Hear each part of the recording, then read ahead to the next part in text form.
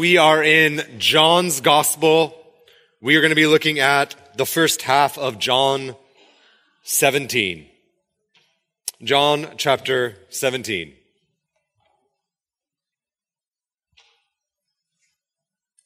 In my family growing up, we had these sort of rituals that we'd watch the same sort of shows always together, and we'd always watch Murder, She Wrote. That was like one of our family's thing. We'd watch I Love Lucy. That was a go-to.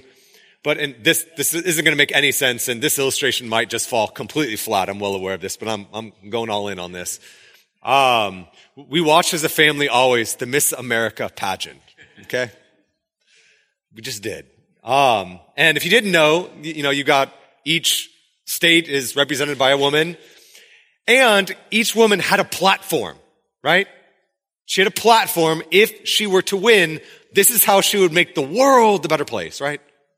Platforms like world peace. That's easy to accomplish. And those sorts of things. But really, when you think of what a platform is, it's looking at the world, seeing what's broken in the world, and then saying, this is what I long to try to attempt to fix in the world. That's what a platform is, right?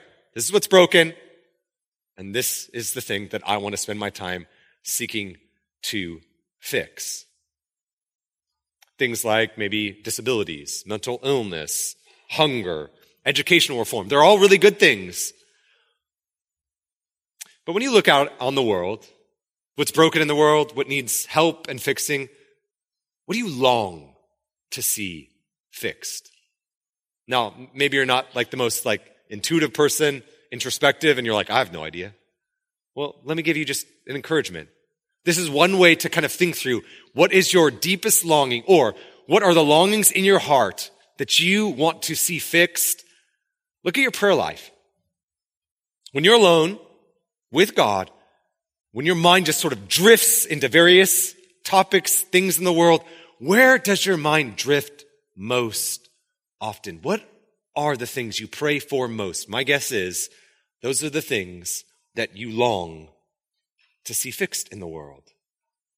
Our prayer lives tell us what we long for, such that if we were to, and this is a little creepy, but if you could eavesdrop on each other's prayers, you would be able to find out within a week or 2 weeks or a month through the sort of repetition of various prayers, you could see what we're longing for, the things that we're putting our hope in, just by nature of the repetition of our prayers.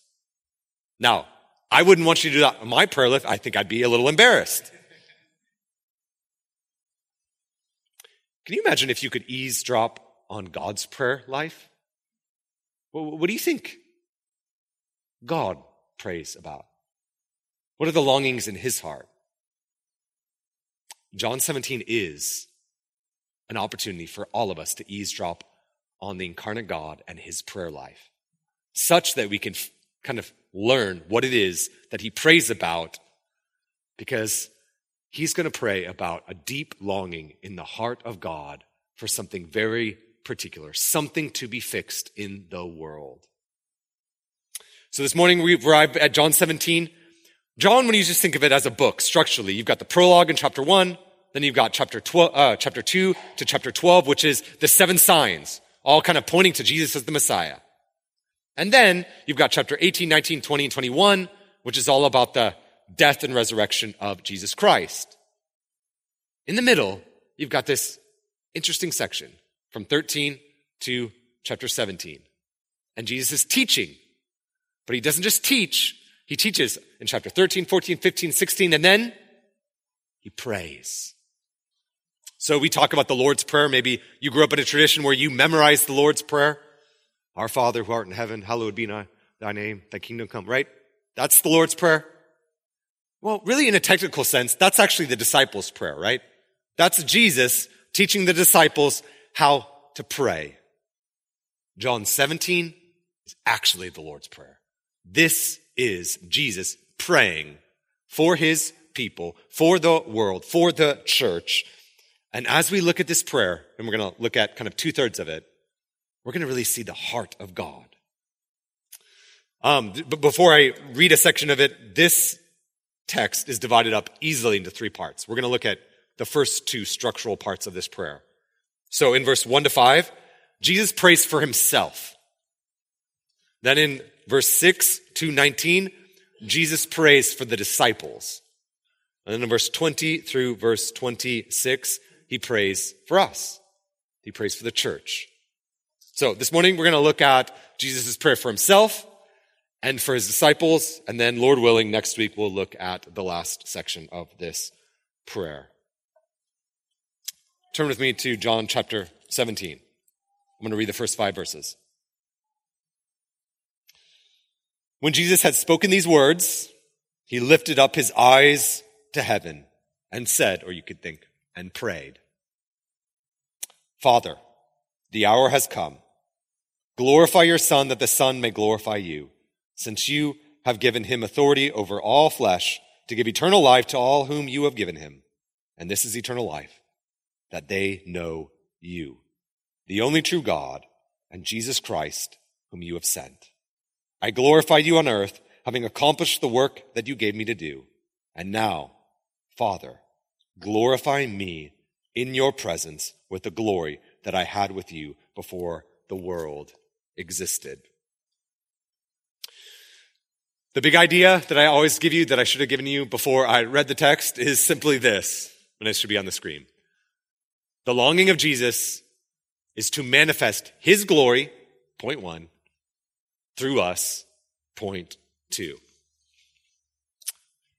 So Jesus prays for himself in verse 1 to verse 5. Now, that in and of itself, I almost, as I was meditating on this, I just wanted to just really preach an entire sermon on verse 1. Just the astonishing reality that Jesus prays.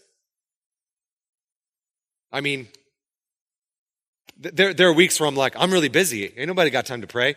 And if anyone could say that, I mean, just think of what Jesus, how he's about to die.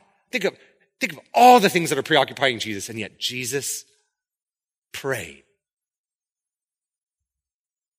It's astonishing.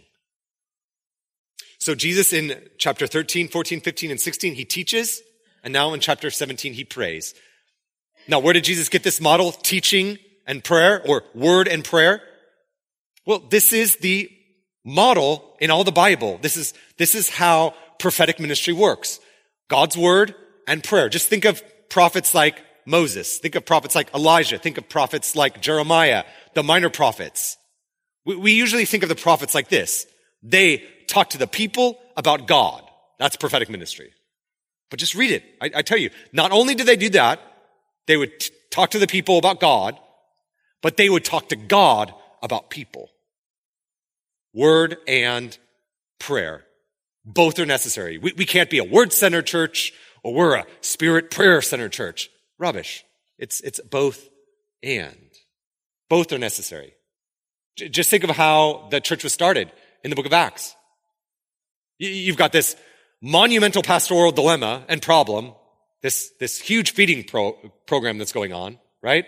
So the church could have been easily turned into World Vision, but they're like, no, we need to take care of these widows and orphans who've lost their jobs because they put their trust and faith in Jesus. But we got to do something. And so the apostles say, we got to elect some deacons because we need to give ourselves to the ministry of the word and prayer. In other words, they needed to tell people about God, and they needed to talk to God about people. And Jesus models this for us. Isn't that just simple? That's how the church is going to be built. As we tell people about God, and then we talk to God about people. Word and prayer together. Pretty simple. Well, Jesus prays, and really in these 5 verses, as Jesus prays for himself, there's one request, one prayer. You see it in verse 1, you see it in verse 5. He prays the same thing, using almost the same language, the same truth is in verse 1 and 5. It brackets the entire section of Jesus' prayer for himself. He says, glorify your Son. Then down in verse 5, he says, glorify me. So Jesus' prayer is, Father, glorify me. It's an interesting prayer. Now, glory, or to glorify, it's one of those churchy words, right?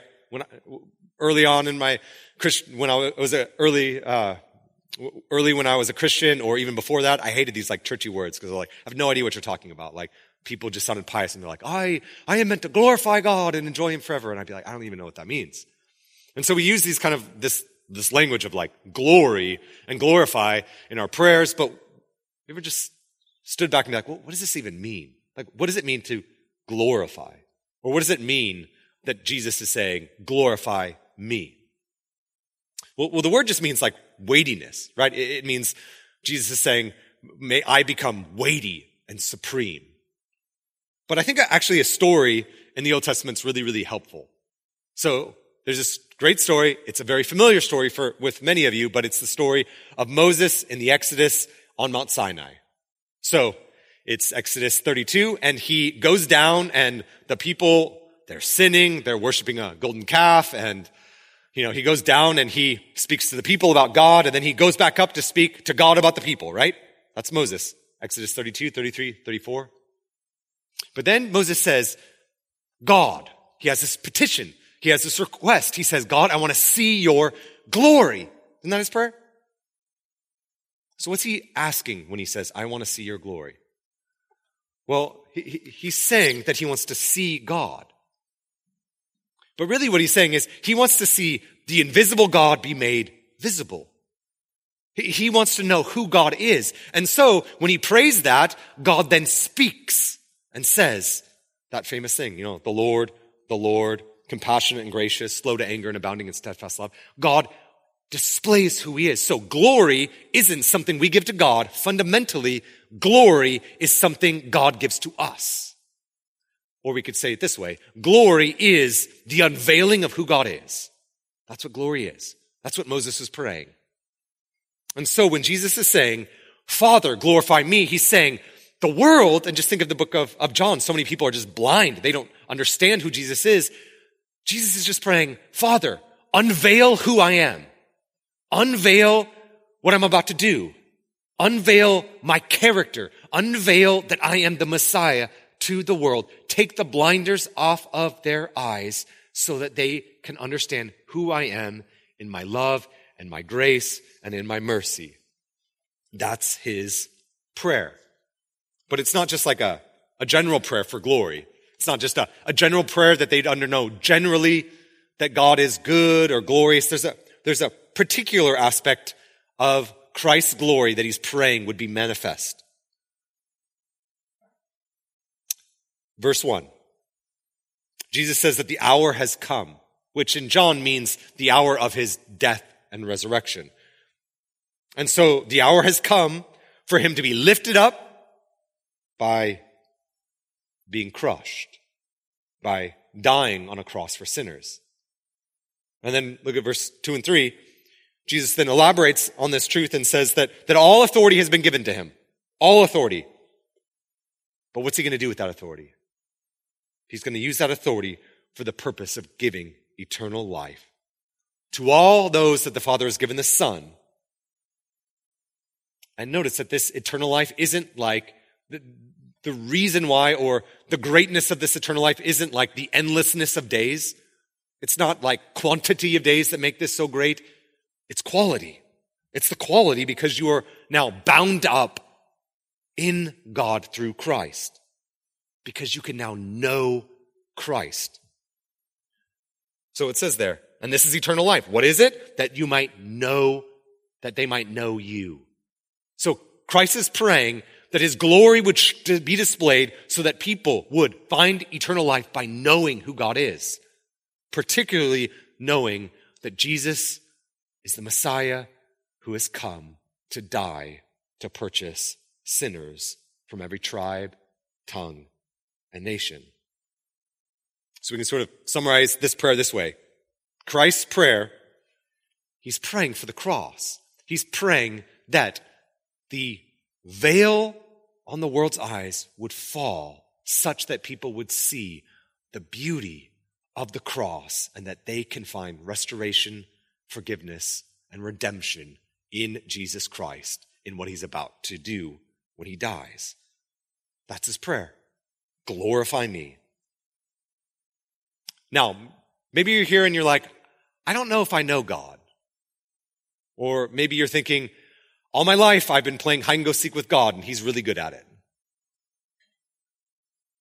Well, this morning I'm here to tell you, this is really, really clear. You can, at this moment, right now, know God.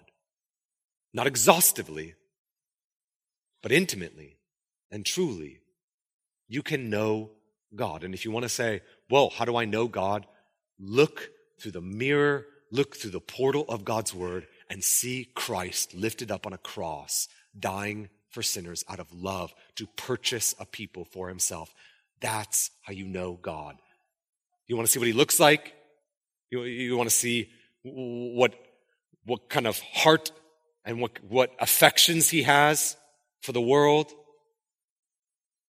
Look at the cross and you'll see God. But then for those who are like, oh, I know God, is this the longing of your life? The longing to glorify Christ, that Christ would get gloried in the sense that Christ would be displayed, that the, in sense, invisible God would be made visible through your life and through your words. In every sphere of your life. From your marriage, is that your longing? When you sit in your prayer life, that your marriage would unveil and display God in your interactions with your spouse? With your kids? As you interact with them, as you shepherd them, as you parent them, that Christ would be displayed to them in words, as you teach them, and in your interactions with them. When you go to work, hanging out with your coworkers, is that your longing when you pray for them? That in your interactions, that Christ would be displayed, that he would manifest his love in and through you, through your words and through your life. I think often we think of our prayers like a shopping list, right? We look out in the world and we're like, well, I want that, and I want that. So prayer is a time for me to ask for this, that, and the other, and hope that I can bend God's will to my will. But ultimately, that's not what prayer is it? Prayer isn't bending God's will to meet our will. Prayer is bending our will to God's.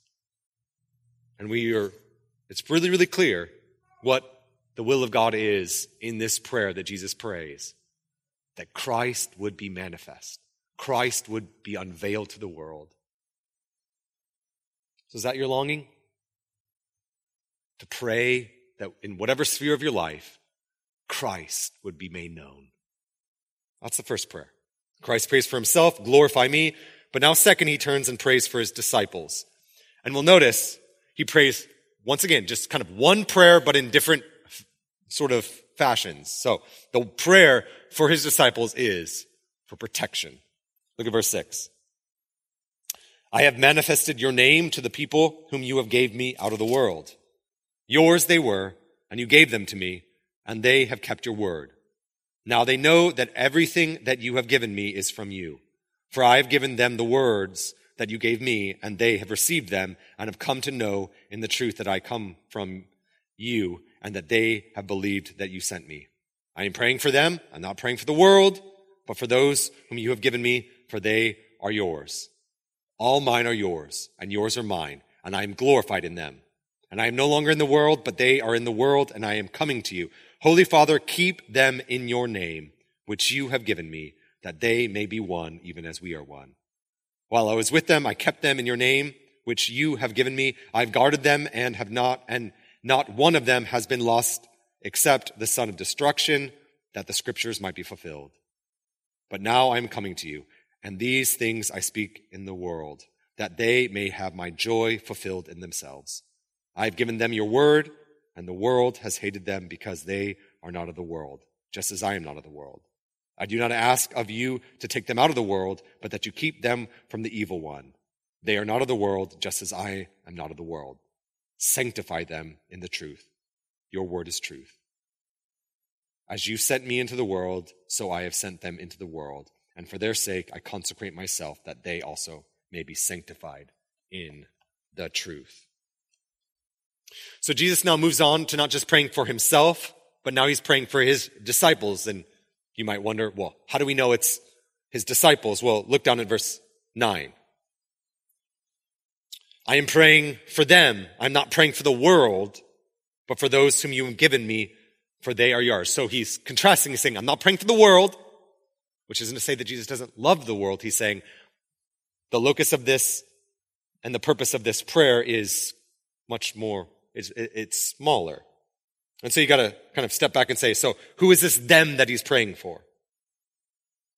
You just got to kind of keep reading. Verse 12. The them are those that Jesus was with, that he keeps, except for one, the son of destruction, which we know has left the scene, Judas.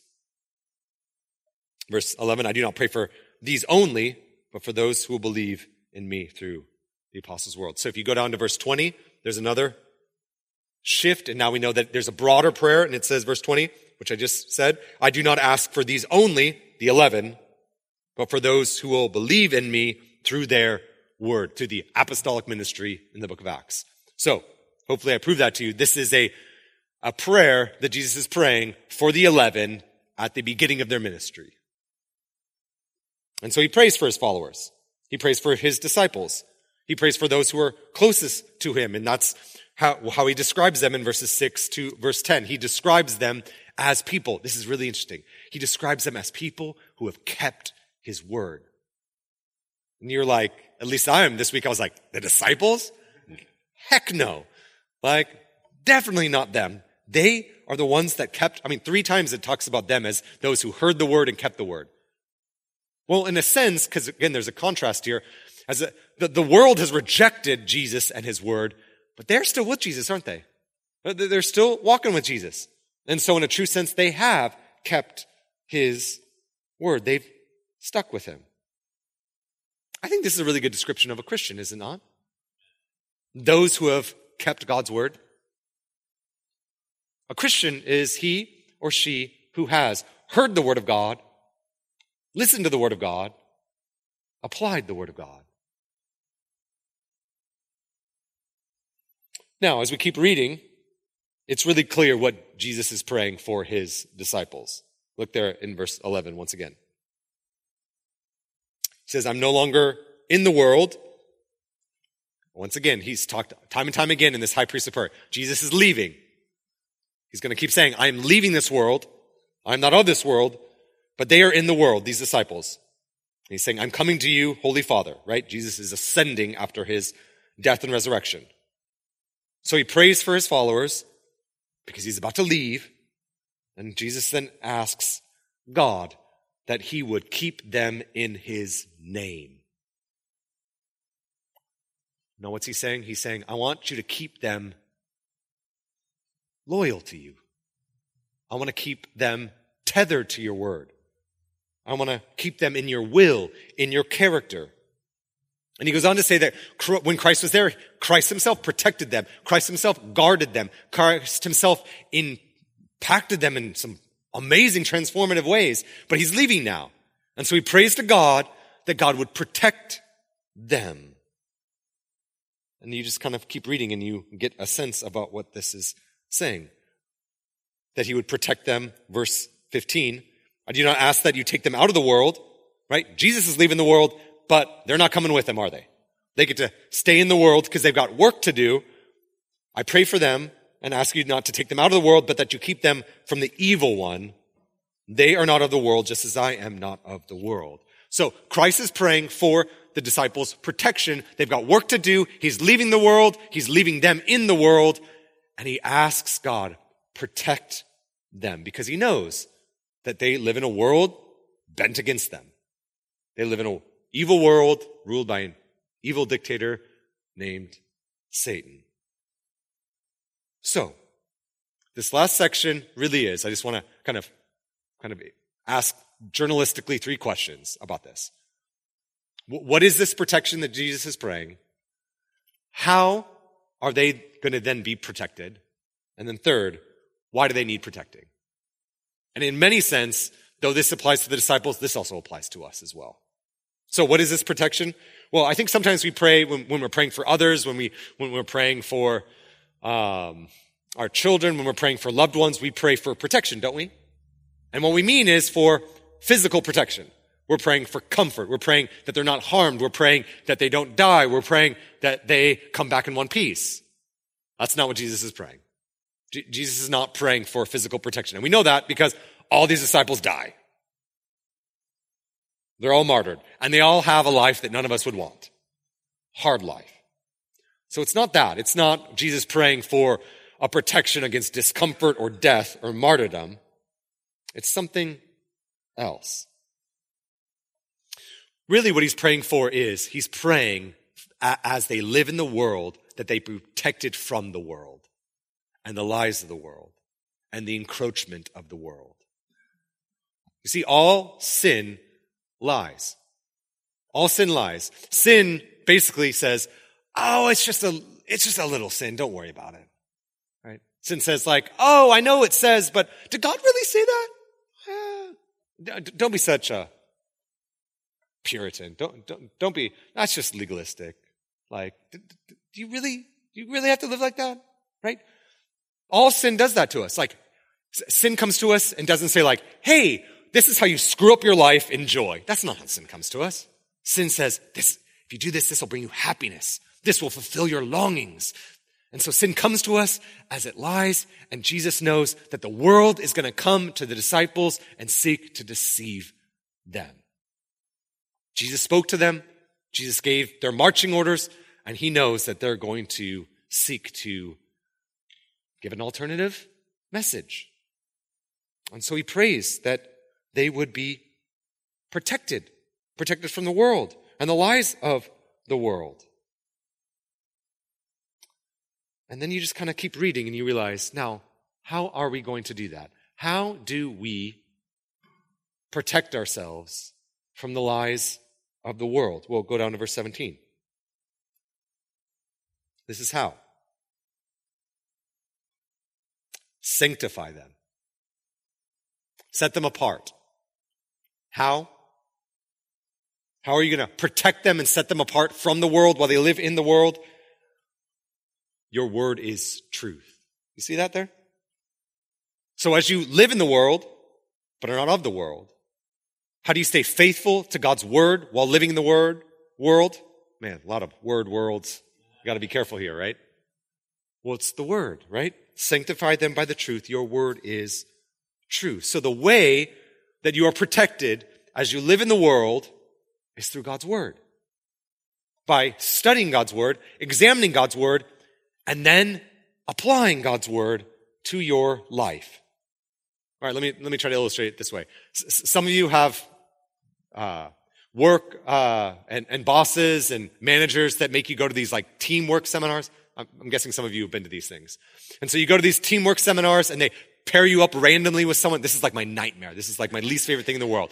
So they pair you up with some stranger and they say, all right, guess what? You get to be teammates for the day. And I think I should have called in sick. But then they say, okay, one of you puts on a blindfold and the other one stand about 20 feet away. All right. And then the person puts on a blindfold and then the organizer puts all these like booby traps on the floor. Right.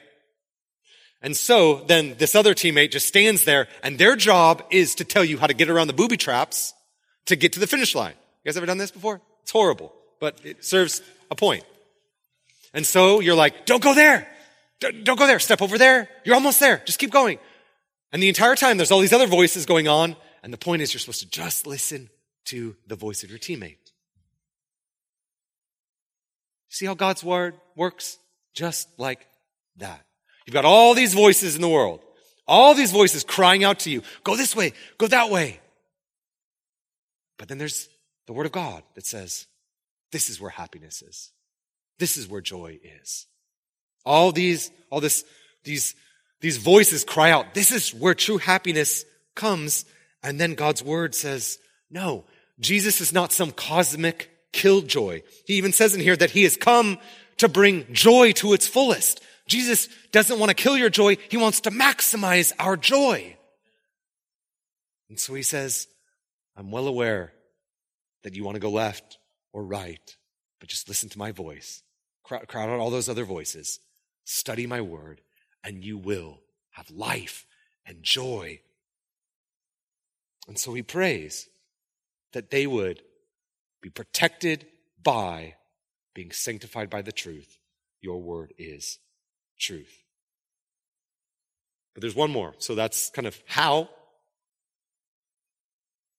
Why does he pray? Why does he pray for their protection? Why does he pray for the protection of his disciples? And we could just apply it to all of our lives. Well, it has to do with the mission. I think there's probably two temptations in every Christian's life. To either compromise to the world or pretend that you're not of this world and, hide out in some spiritual bunker and wait for the world to just go to hell in a handbasket. Right? You either become a glutton and consume the world and say, I'm just going to enjoy everything the world has. Or you just separate from the world and say, I don't need to participate in this world. I don't need to.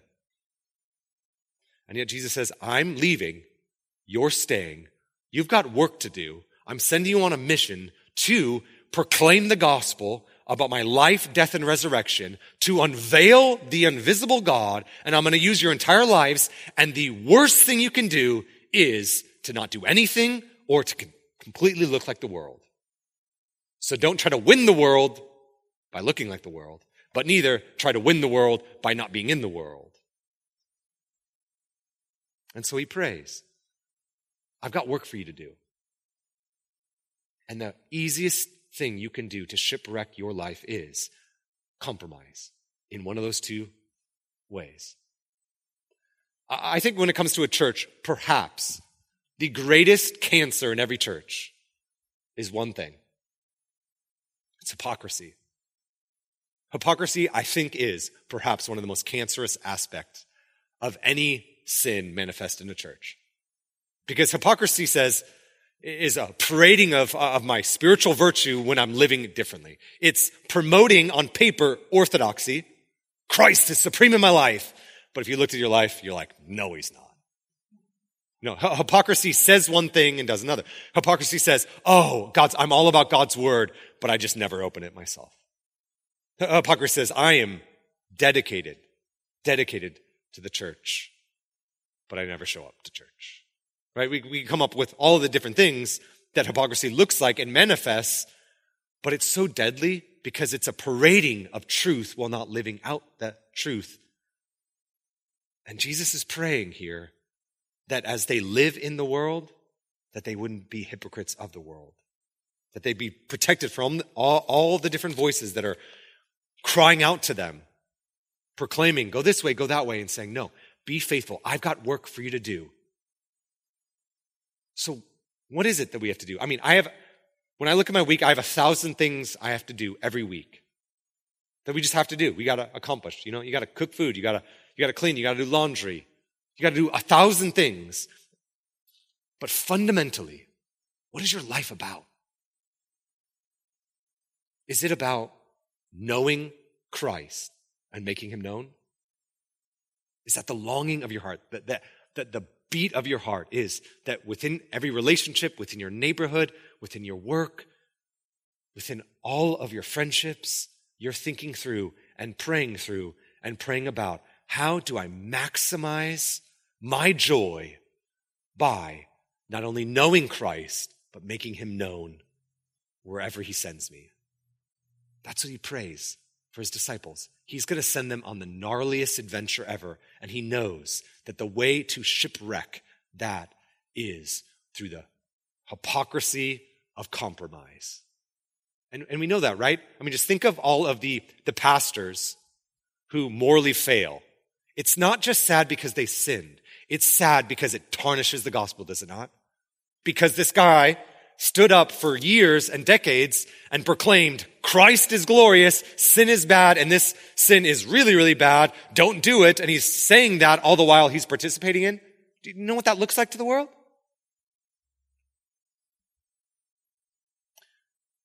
And this really is discipleship, I think. Discipleship is, in one sense, weeding out all of our hypocrisy, because we're all hypocrites. We all are. We all talk better than we act. So this is not a call to perfection. This is a call to say that as we live out our lives, as we disciple one another, one of our jobs as a church communally is to weed out our hypocrisy, to take the word of God and our lives and say, they don't match up.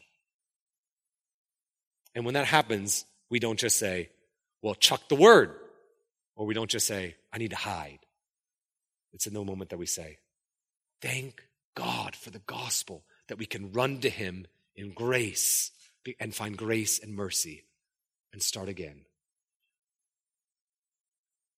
So do you pray for one another like that? Let me just encourage you, as you pray through the membership directory, as you pray for your family and your spouse and your neighborhood and your evangelistic relationships, pray that Christ is known.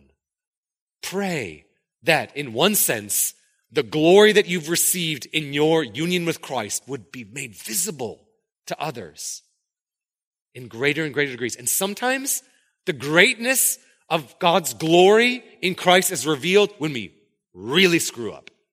I've learned that my best evangelism is when I'm confessing sin, right? When I am anxious and I have to ask for forgiveness. This happened literally like a week ago. I caught myself 2 weeks ago telling someone that I'm really, really chill. Nothing really gets me. And then I took my children to California and my wife to California. And I'm the type of person that said, we're going to save $100 and I'm going to take my 4 kids and say, we're not going to check bags. You're going to carry on all your bags, including my 4-year-old, because that's how I roll. That's how the Bruckers roll. And so here we are in Seattle with all of us carrying luggage through a 30-minute TSA. And I could tell you this, I was the biggest hypocrite. There was nothing chill about me. And then a child has to go to the bathroom and I'm literally like, Lord, I just want to go home right now. Like, I don't want to. Now, what do? I'm saying, I'm really, really chill. Nothing gets me on. I don't struggle with anxiety or worry. And then all of a sudden, I'm just like, done. My preaching didn't match my practice. Well, I think it's a great opportunity to ask for forgiveness, is it not? It's a great opportunity to say, yeah, Daddy was not very patient in this moment. Daddy sinned. And Daddy needs the gospel. I often think my greatest lessons that I teach are not in the good times, not when I do things right. They're when I get things wrong. Because that's where Christ, in the darkness of sin, in the darkness of my weakness, Christ is most glorified in those moments because his love is seen to a greater degree, is it not? So you pray for opportunities to make Christ known? Or to know Christ more. Like, I could talk about my wife or my children better than anyone in this room. Why? Because I know them better. So to the extent that we know God more, we will, in love, be transformed to make him known more through our lives. This week, let me just encourage you, read John 17 again, like slowly, and meditate on Christ's prayer, and you will be well served. Pray that Christ would be glorified, that your entire life, when you wake up and when you go to bed, centers around Christ, even in your confession of sin.